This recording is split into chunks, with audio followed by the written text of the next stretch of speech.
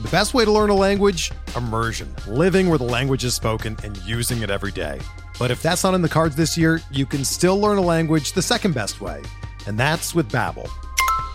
Be a better you in 2024 with Babbel, the science-backed language learning app that actually works. Don't pay hundreds of dollars for private tutors or waste hours on apps that don't really help you speak the language. Babbel's quick 10-minute lessons are handcrafted by over 200 language experts and help you start speaking a new language in as little as 3 weeks. Babbel's designed by real people for real conversations, and their tips and tools are approachable, accessible, rooted in real-life situations, and delivered with conversation-based teaching, so you're ready to practice what you've learned in the real world. Here's a special limited-time deal for our listeners. Right now, get up to 60% off your Babbel subscription at babbel.com/Blue Wire. That's 60% off at babbel.com/Blue Wire, spelled BABBEL.com/Blue Wire. Rules and restrictions apply. This podcast episode is brought to you by Coors Light. These days, everything is go, go, go. It's nonstop hustle all the time. Work, friends, family, expect you to be on 24/7. Well, sometimes you just need to reach for a Coors Light because it's made to chill. Coors Light is cold lagered, cold filtered, and cold packaged. It's as crisp and refreshing as the Colorado Rockies. It is literally made to chill. Coors Light is the one I choose when I need to unwind. So when you want to hit reset, reach for the beer that's made to chill. Get Coors Light in the new look delivered straight to your door with Drizzly or Instacart. Celebrate responsibly. Coors Brewing Company, Golden, Colorado. Support for this podcast comes from U.S. Bank. U.S. Bank wants to know how you reward yourself because they have cards that make every day more rewarding. Are you a points hoarder, cashback guru, low intro APR lover? With U.S. Bank, it's up to you because they have the cards to fit your lifestyle. So earn more whether you're shopping at a gas station or grocery store, even while planning a staycation. Learn more at usbank.com/creditcard. U.S. Bank credit cards are issued by U.S. Bank National Association ND. Some restrictions may apply. Member FDIC. This is the story of Harry's. For decades, one big razor company has relentlessly increased prices and reaped immense profits at the expense of its customers. Then one day, an ordinary guy got ripped off buying razors. He was so fed up that he and his best friend started a company to fix shaving. They called it Harry's. By taking less profit and selling online, Harry's can offer quality blades for less. You can even get Harry's 5-blade razor and shave gel for free when you sign up. Just cover shipping. Click or go to harrys.com and enter code RAZOR at checkout. That's RAZOR, R-A-Z-O-R.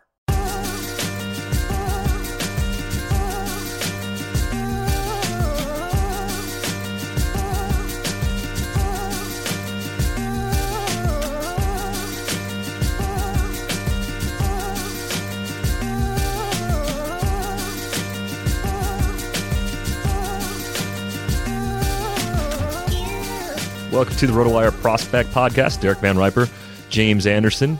Going to talk AL Central this week. New intro track this season from New Day. It's called Lion Kings. You can check out New Day on Twitter at NEUDAE Music. It's on Twitter. Definitely give him a listen. Give him some downloads as well. James, we're talking AL Central this week, which is the weakest division in baseball from a farm system standpoint. Still some value to kind of pluck away from, and at least one team that became a lot more interesting over the course of the winter, thanks to the White Sox being very aggressive, moving Chris Sale, moving Adam Eaton. On the surface, to me, it seemed like they got a lot of value, and it kind of feels like Rick Hahn is kind of putting his stamp on the organization now, as opposed to his first couple of years as GM, when it still felt like Kenny Williams was making a lot of decisions. Yeah, they were really fortunate that they were able to lock up guys like Eaton and Sale on club-friendly deals, and then this kind of freed them up to make these big moves and really overhaul that system. It would have been one of the worst systems in baseball prior to making those moves, and there's probably still some moves still to make with guys like Jose Quintana, maybe Nate Jones, maybe David Robertson. But right now, it's the top three guys in this system are the top three guys in this division in Yoan Moncada, Lucas Giolito, and Michael Kopech. Yeah, it's really kind of a star-driven system because you could see all three of those guys being elite potentially. I mean, Moncada has 30-30 upside. He could end up being the long-term second baseman. If defensively he has to move, his bat's going to play no matter where he's at. I think the question many people have is, when do you expect to see Yoan Moncada getting that opportunity in Chicago this year? Because in redraft leagues, he's kind of a slippery slope. You take him too early, you may have to wait maybe a half season to use him, and if that happens, you may end up disappointed in the final results. Yeah, I wouldn't bank on him being up until June maybe. It's going to be kind of up to him. If he's just murdering AAA pitching and not striking out, then he'll be up kind of, whenever. I mean, he could be up in like late April if he's just looking like he's just completely dominating at AAA, but they don't have to rush him. Like if he's still striking out at like a 25% clip, and they don't have like an obvious hole, like nobody's injured or anything like that, then they can just leave him down until he just really gets on a tear down there. So it's a bit of a gamble. Based on where he's going in drafts right now, I don't think it's a huge risk because you're not really forking over a ton to roster him right now. I think it's a worthwhile gamble at his current price, but you should be prepared for him to not debut until June or July. The weird thing is, I like the idea of getting him more in snake drafts at his current ADP than I do getting into a bidding war in an auction where, $8, $10, $12, especially the higher end of that range, becomes more problematic. The thought of giving up a 15th or 16th round pick in a 15-team mixed league doesn't really bother me quite as much. The other thing that's kind of a path for him is that the White Sox seem to think he could play center field. He has a lot of speed, so it makes sense that he could handle that position. So maybe it depends on how Charlie Tilson handles his opportunity to be the primary center fielder to begin the season, more so than it is just what's going on in the infield. I mean, Moncada's the kind of player, though, if he's mashing in the minors, I feel like they're just going to bring him up once he proves that he's ready. And the thing people are going to be looking at from last year is that 8-game sample with Boston when he struck out 12 times in 20 plate appearances. It's pretty meaningless when you think about it in the grand scheme of things. An 8-game sample for a 21-year-old seeing the big leagues for the first time should not be used to judge him in any way whatsoever. No, I think you have to look at what he did at AA, and there were still some issues there. I mean, before the call-up, he was striking out at a clip that you don't typically see from a guy who's the number one prospect in baseball, and he skips AAA altogether. I mean, that just kind of gives you, a glimpse at where he's at developmentally. This isn't a guy who is like Chris Bryant a couple years ago, where we're just like, yep, this guy's ready. Like he's gonna hit, and he's gonna hit right away. Moncada still has some things to prove, but I mean, the tools are just they're pretty rare. I mean, he could be one of those guys who's like a consensus top 10, top 15 pick in drafts for 5 or 6 straight years. Now let's talk about Lucas Giolito, the big piece they got in the Adam Eaton trade. 6.75 ERA, 178 WHIP in 6 appearances last year for the Nats. 4 of those were starts. I mean, very lackluster numbers overall. He walked more guys than he struck out in that limited sample. The numbers at AAA were very good yet again. The numbers at AA weren't quite as good as what he did in Syracuse, but still in line with expectations. How much stock do you put into his struggles upon getting that call to Washington last year? Because like Moncada, we're talking about a guy in Lucas Giolito who was just 21 years old in his first exposure to the big leagues last year. Well, the number one concern is the velocity dip. Last year, I think his average fastball was below 94 miles an hour. And, in his peak, like prospect kind of frenzy heyday, I mean, he was kind of 96 with the fastball, and that really made that a plus pitch, potentially plus pitch. And if he's just sitting there at 93 and it's kind of straight, and he's not really throwing his off-speed stuff for strikes, then he's a lot more hittable. So I'd like to see the velocity come back. I mean, there's no guarantee that that's going to happen. He kind of blamed. I think he blamed the dip on some mechanical issues, but I mean, you're probably going to blame it on something. I mean, you're not going to just be like, I don't know what happened. So I mean, it's kind of a wait and see thing with him. I have a hard time still like confidently projecting him as like having an ace ceiling anymore, just because maybe he can still be that guy, but I just don't think the Nationals would have traded him if they still thought that was realistic. I mean, teams just don't give guys away with 6 years of control who could be number one starters. I mean, that just almost never happens. So I think you have to kind of look at him as maybe just maybe he can be a number two. Maybe he can be a guy who is a solid SP2 in his peak years. I wouldn't want to project more than that, though, just based on the struggle. I mean, and his changeup was not great last year either. I mean, his stuff just kind of backed up a little bit. It's not going to really show too much in the AAA numbers, but the command was kind of an issue too. So I mean, there's a lot of things here that sort of have his stock down a little bit. And maybe statistically, he ends up being like a Carlos Martinez type player in the big leagues. That's a good pitcher. It's just not the frontline level that we were maybe expecting from Lucas Giolito as a prospect. And still, that's a good get for the White Sox long term. They needed to rebuild this farm system, and having a guy like that, even if his ceiling's not as high as we once thought, gives them a very valuable piece. Michael Kopech, on the other hand, might be the kind of guy that can exceed expectations. I mean, we saw him in the fall league, big-time velocity, has a nice slider. I think he's the kind of guy that if he gets that third pitch, if he gets that changeup really kind of refined, the baby Syndergaard comps, and it's as much appearance as it is arsenal, like right. That could actually come to fruition. I can see it when I watch him pitch. And he's a guy where, he has all the, is he a reliever? Is he a starter? Like the obvious, third pitch command issues, but he's a guy that can take a little bit off of his fastball and still be sitting 97, 98 and throwing it for more strikes. So that's a nice luxury to have. And, he's a guy who I think this offseason people are sort of split on. And if you really, really think he's a starter, then, I mean, you could rank him 10 spots higher. I have him ranked 26 right now. I mean, you could make a case for him being, now that Alex Reyes is hurt, you could make a case for him being the number one pitching prospect in baseball if you're really confident he's going to start.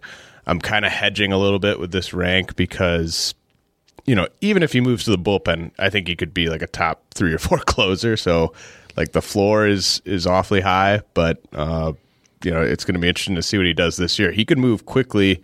The move, actually, the trade actually probably helps him because if the Red Sox needed him or needed some relief pitching depth, they could have fast tracked him this year, and maybe he doesn't fully develop as a starter. Maybe they just like the idea of him as a lights out reliever. But now that he's with the White Sox, they're going to do everything they can to keep him a starter. Yeah, I would think he gets pretty much 3 full seasons to figure it out as a starter before they would even think about putting him into the bullpen full time, because they're in a multi-year rebuilding project right now. Zach Collins, of course, their first rounder from the draft last June. Pretty good chance he sticks at catcher. I mean, I think the question is more about the defense than it is about the bat. Yeah, and he's, I mean, I think of the catching prospects, the top 5 or 6 names that everyone kind of talks about right now, I think he's probably the guy with the biggest chance of moving off catcher. But his bat is really special. I mean, his approach is great. I mean, in OBP leagues especially, he could be a monster, especially if he sticks at catcher. He could move really quickly. People are talking about Nick Senzel possibly debuting this year. I mean, Collins could move just as quickly. I mean, the fact that he's a catcher might slow him down a little bit, but I think the bat's as advanced as anyone from that draft class. And by all accounts, we're talking about a player in Zach Collins who has a better hit tool than, say, Mike Zunino, who came out and was an early first-rounder a few years ago and has just never been able to really figure things out from a batting average standpoint, in part because the Mariners probably rushed him to the big leagues. It seems like Collins' floor alone with the bat is quite a bit higher than Zunino's at this point. Some other White Sox prospects, and this is going to be a very White Sox heavy episode, I think, because the other systems in the AL Central lag pretty far behind, especially the Tigers, the Royals, and the Twins. The Indians at least have some pretty interesting guys up the top.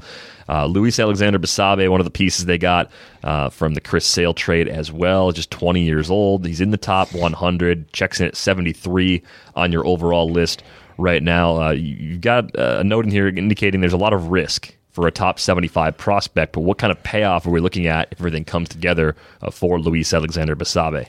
I think he could be a 260 hitter that's a 20-20 threat, like for 5 or 6 straight years, and those aren't that easy to find. I mean, the batting average is the big risk because, he's a guy that if you're the Red Sox, you're fine including him in a deal like that because there's just so much risk. You're just, there's a chance he just never really develops into even a regular platoon guy. Like he might just be like a 4th outfielder, or maybe even worse than that if the hit tool comes up a little bit short. But there's enough power speed here.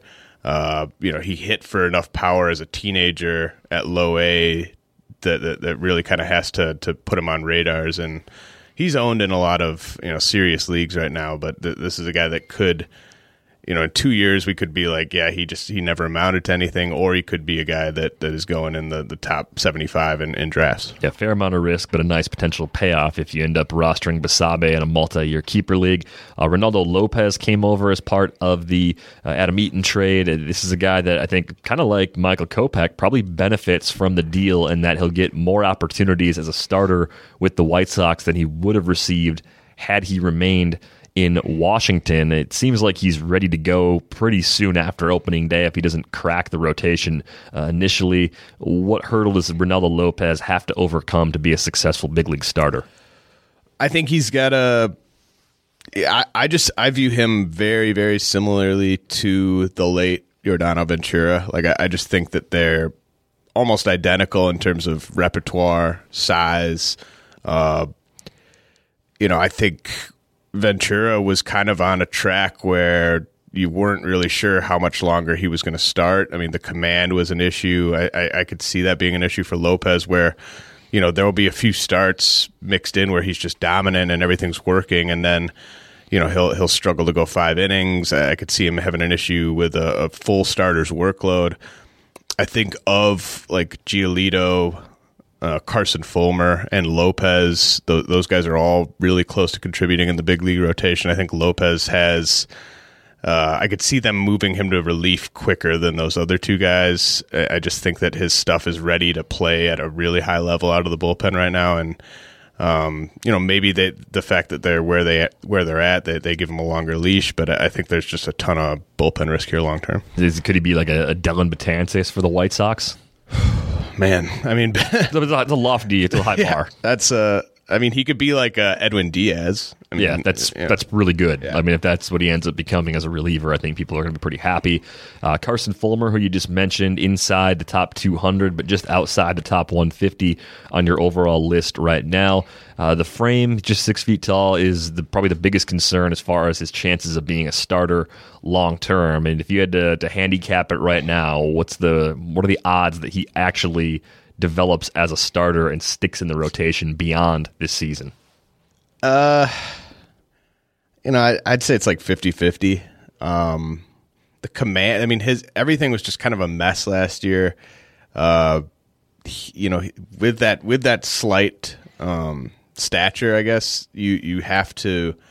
Everything needs to be working like on point for you to not get hit really hard. He was kind of slouched, I guess, in his stance on the mound and just wasn't generating any plane at all and was getting teed off on.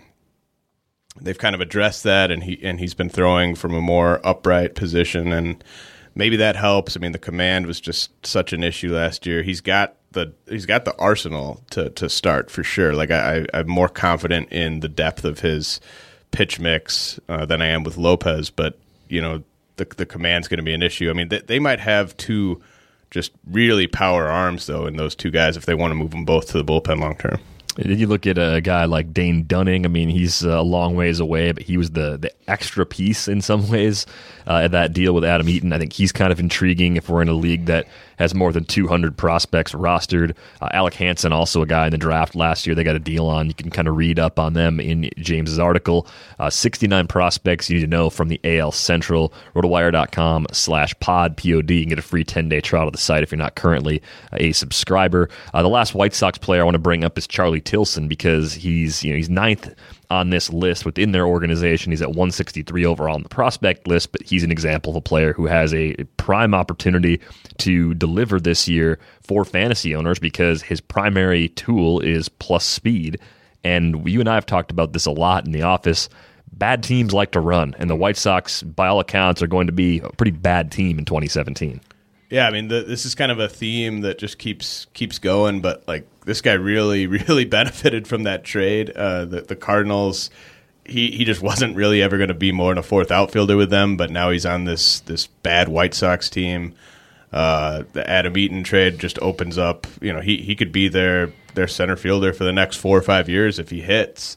It's a big if. I mean, he might hit like a really empty like 275 or 280, and then at that point you got to look at like how good is his outfield defense. Does it make sense to continue with him in an everyday role? But as long as he's playing every day, I think he makes enough contact for his speed to be useful in especially deeper leagues. Let's shift the focus now to the Cleveland Indians. Francisco Mejia, I believe at one point last season, was Milwaukee bound in a deal that was going to send Jonathan Lucroy to Cleveland. That trade, of course, got blocked. Lucroy went to Texas instead, and now Mejia is the top-ranked prospect in Cleveland's system. What type of offensive catcher are we looking at here? And is he also one of those guys that's going to have no difficulty staying behind the plate, or is he more in line to maybe have to prove as he continues to advance that he belongs defensively as a catcher? I never really thought he had any danger of moving off the plate, but one scout we were talking to in Arizona was just really dogging his framing skills, and I hadn't heard that before. I mean, I know that his arm is like his best asset as a catcher. He's just got a huge arm, but he's maybe not the best receiver. I still think, given his age and given the type of offensive profile he offers and the arm, I think he does stick behind the plate. Maybe he's just like an average or slightly below average defender there, but I think his offensive profile is a lot like the guy that he was almost traded for in Jonathan Lucroy, where he's going to hit for a really high average, and it's maybe like 45 grade power, maybe 50 grade power if he really maxes out there. And at catcher, I mean, a guy that hits like 285, 290 with 15, 18 home runs annually, I mean, that's a huge gap. Yeah, it was a big jump for him last year. He split his season between low A and high A, so 60 games in the Midwest League, and I think it was 42 games in one of the leagues out east. But you look at the progress. I mean, he hit over 300 at both levels by a pretty good margin, 11 combined home runs in just 102 games. He was driving in runs. Seems like everything's there offensively for him to have a lot of success, and he wasn't striking out hardly at all, drawing some walks too. So it looks like a really interesting profile for a switch-hitting catcher too in Francisco Mejia. So a really interesting piece top the list for Cleveland. Tristan McKenzie is their number 2 ranked prospect, just outside your top 50 overall. Just 19 years old, probably going to begin the season at high A. What type of long-term ceiling are we talking about with McKenzie as we're looking at Dynasty League targets? He's one of my favorite pitching prospects in the minors right now. I guess if you wanted to be like a glass half empty type of person, you could say that he's kind of reminiscent of Carl Edwards Jr. in terms of his frame and the risks that kind of go with that. Like he might just not be able to add enough weight to be able to withstand a full, big league starter workload, but he's just 19.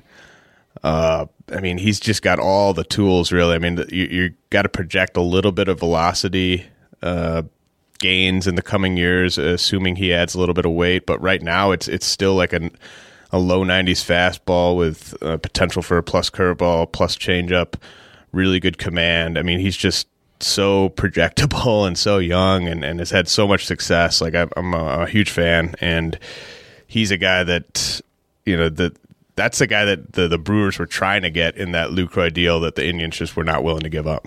Yeah, it gives you a pretty good idea as to how he's being valued right now by the Indians, because they were going all in last year, willing to move a lot of players, and that Tristan McKenzie was on the list of guys they didn't want to move says a lot.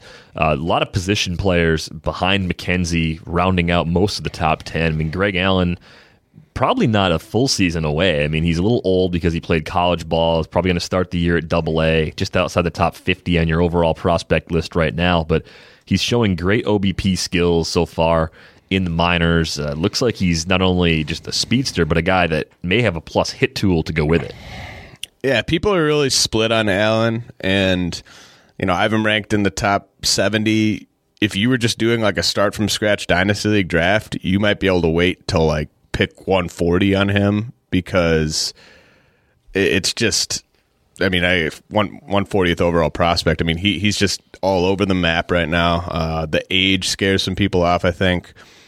Some people just see a fourth outfielder, but I think he can really hit, and his approach is excellent. I mean, he walked more than he struck out at high A before moving up to double A towards the end of last year, and he continued to hit there. He was selling out, I think, for a little bit of power in the Arizona Fall League, but was still getting on base a ton there and stealing a ton of bases. I mean, this is a guy that could be a well-rounded everyday center fielder, and I think he's safer than Bradley Zimmer, who's got more name value and probably ranked higher by most people. But I'm worried so much about Zimmer's ability to make contact.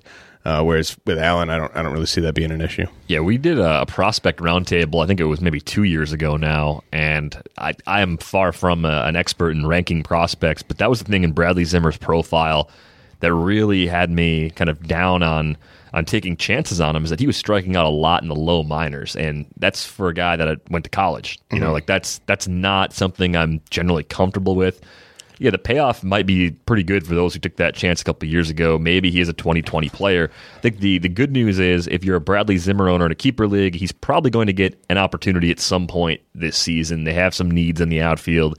A lot of questions with Michael Brantley's health still, even as spring training gets underway.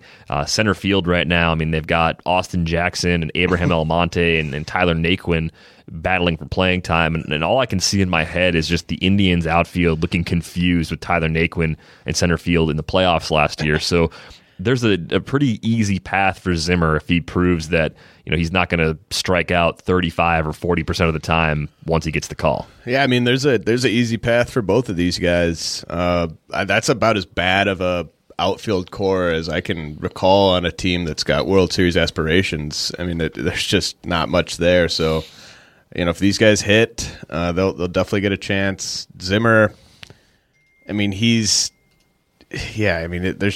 there's some red flags there. 24-year-olds who are striking out like this in the upper levels, where his strikeout rate is going in the wrong direction.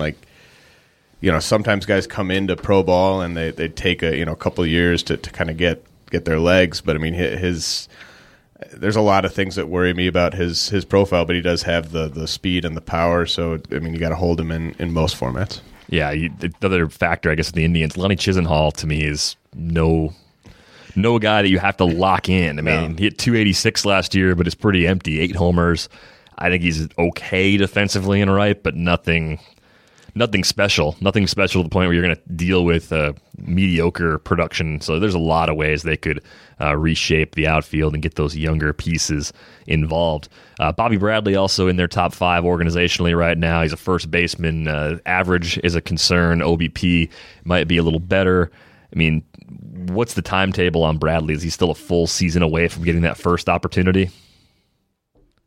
At least. He's a guy that I think you got to go 1 year at a time with, one level per year with, just because of the strikeout concerns. He's got as much game power as anyone in the minors right now, and that's certainly interesting. He just ambushes pitches that are up in the zone or belt high and just takes them out with such force. But I wonder, he's going to be better in OBP leagues because he does walk a little bit. But I don't know if the batting average ever gets higher than like 245, maybe 250 in his peak seasons. But if you're a first baseman that's hitting 4th or 5th, and you're hitting 245 but getting on base at like a 360 clip and hitting 30 plus homers a year, that's kind of reminiscent of Carlos Santana, who's in the organization already. It could be that kind of a profile. Yeah, it's kind of interesting to think that Carlos Santana was once acquired, I think, for Casey Blake as a catching prospect from the Dodgers. But Bradley, it makes a lot of sense to go level to level. So it could be 2019 before we see him really getting an everyday look. And then things will change quite a bit with the top of the Indians organizational depth chart at the corners between now and then, of course. As you look outside of their top five, is there anybody else of note that you'd want to consider in a dynasty league as maybe under the radar right now with the chance to jump up on this list in the next year? Oscar Gonzalez down at 12. I have him ranked 266 overall in the top 400, so not a guy that you need to roster necessarily, even in really deep leagues. But I mean, he's got the most impressive tools outside of the top 6. He could be just a monster home run producer in right field. He's got some swing and miss issues that he's got to straighten out. I mean, that's the big risk in the profile. But if he can make strides in that department, this is a guy that could really improve his stock as he possibly gets a taste of full season ball towards the end of the year. Let's talk about the Tigers farm system now. This is a team that perennially, kind of like the White Sox are prior to this year, where I look at them and I see very little that I'm interested in from a fantasy perspective. They have one guy inside the top 100, one guy who's at 100 in Matt Manning, and then only one other player in the top 300 in Joe Jimenez, who is a guy that I think Tigers fans are expecting a lot from because they don't have a lot of prospects, and they're excited to see one maybe come through and actually contribute at the big league level. Yeah, it's a bad state of affairs on the farm if the guy that everyone's clamoring for is a reliever, and they were all like our buddy Nick Schlane, who's a Tigers fan, was like texting me last year, like he was bummed that Jimenez didn't get a cup of coffee in September. It's like, this guy's a reliever. He might be your future closer, but like still, like that's not typically what a fan base is upset about when it comes to prospects not getting the call. So that definitely speaks to how bad this system is. I really could have drawn the line at like 4 and not even listed like the last 5 or last 4 guys. But Manning is, after guys like Groom and Pint from last year's draft class, he's got as much upside as any of the prep arms. Big fastball, really good size, really athletic, has shown good control. So he's a guy that could really shoot up lists if he impresses at low A this year. And then Christian Stewart, who we saw at in the fall league, I mean, he's got big raw power. I just have a really hard time, seeing him as more than a strong side of a left field platoon type of guy because the defense is so bad. I just don't see him getting everyday at bats out there unless they just don't really have any options. I could see him sort of, if you want to be really high on Stewart, maybe he's A's Chris Davis. That's not crazy to envision just based on his power and kind of the defensive profile. But I could also see him struggling to make contact at an acceptable clip as he gets more reps at AA and then moves up to AAA. So kind of a flawed bat first type of prospect. Yeah, you got to see that K rate go down. He was at AA to finish last year, struck out 26% of the time. He has drawn walks everywhere, like you said, but if that K rate doesn't come down, it's going to be difficult for him to tap into that power against even better pitching as he continues to advance. But yeah, this is a very weak farm system right now, as is the Royals farm system. I mean, you look at this list, you've got Matthew Strahm as their best piece in the organization right now, 132 overall among prospects. They do not have a prospect in the top 100. They only have 3 inside the top 200.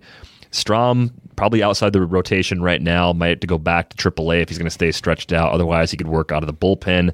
Josh Stomont's kind of interesting. He late last season kind of figured things out, it looked like, from a control standpoint.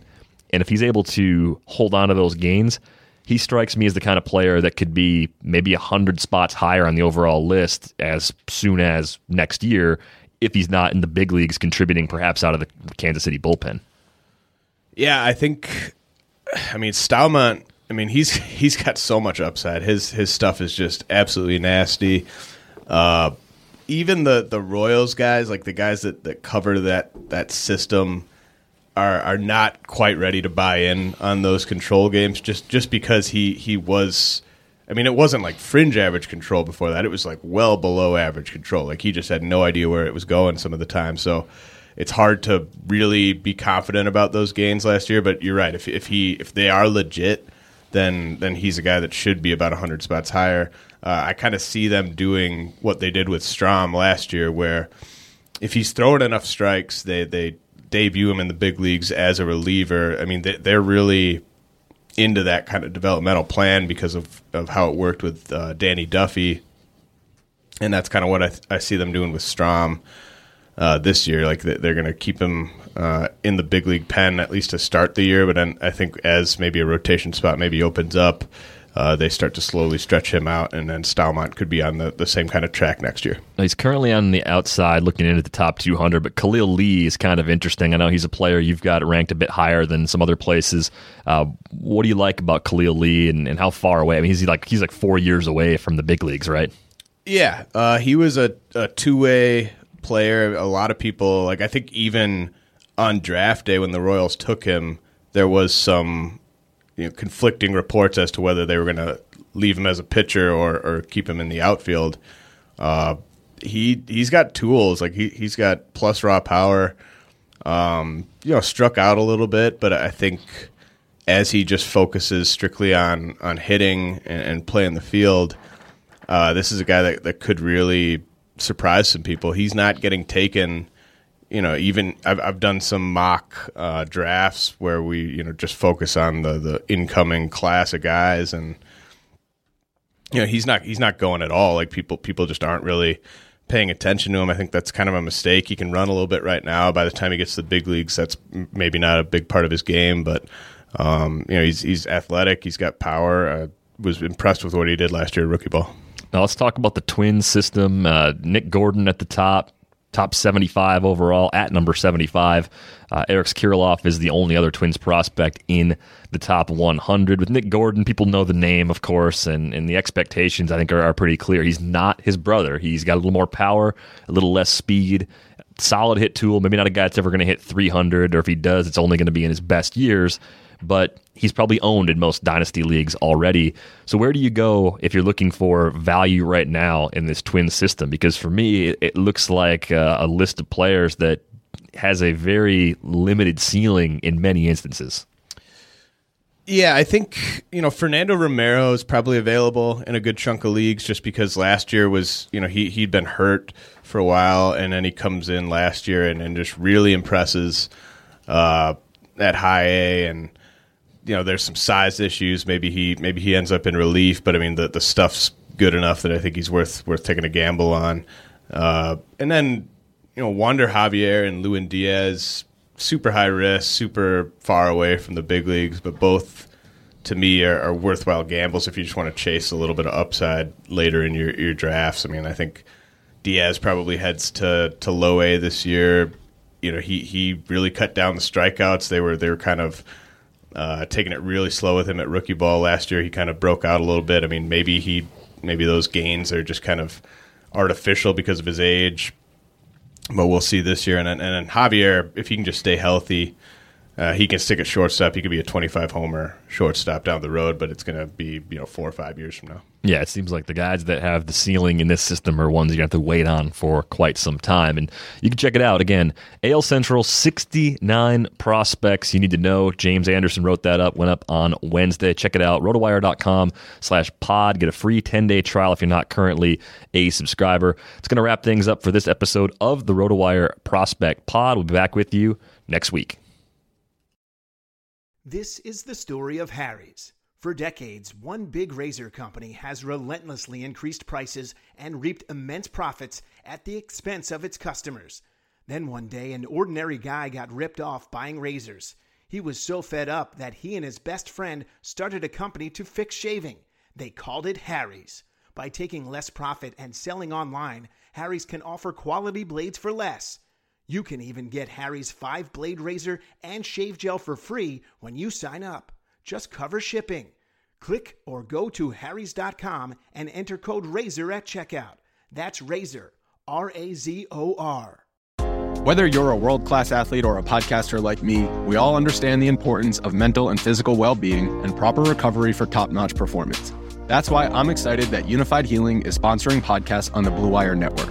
Unified Healing is a new and super innovative global network of wellness centers powered by Energy Enhancement System, or EE System. If you haven't heard of the EE System yet, then you'll want to listen up. This technology promotes wellness, deep relaxation, purification, and rejuvenation. Wherever you are across the globe, access to a center is easy and affordable. Interested in experiencing the EE System technology for yourself? Go to unifiedhealing.com/bluewire to learn more and find a center near you.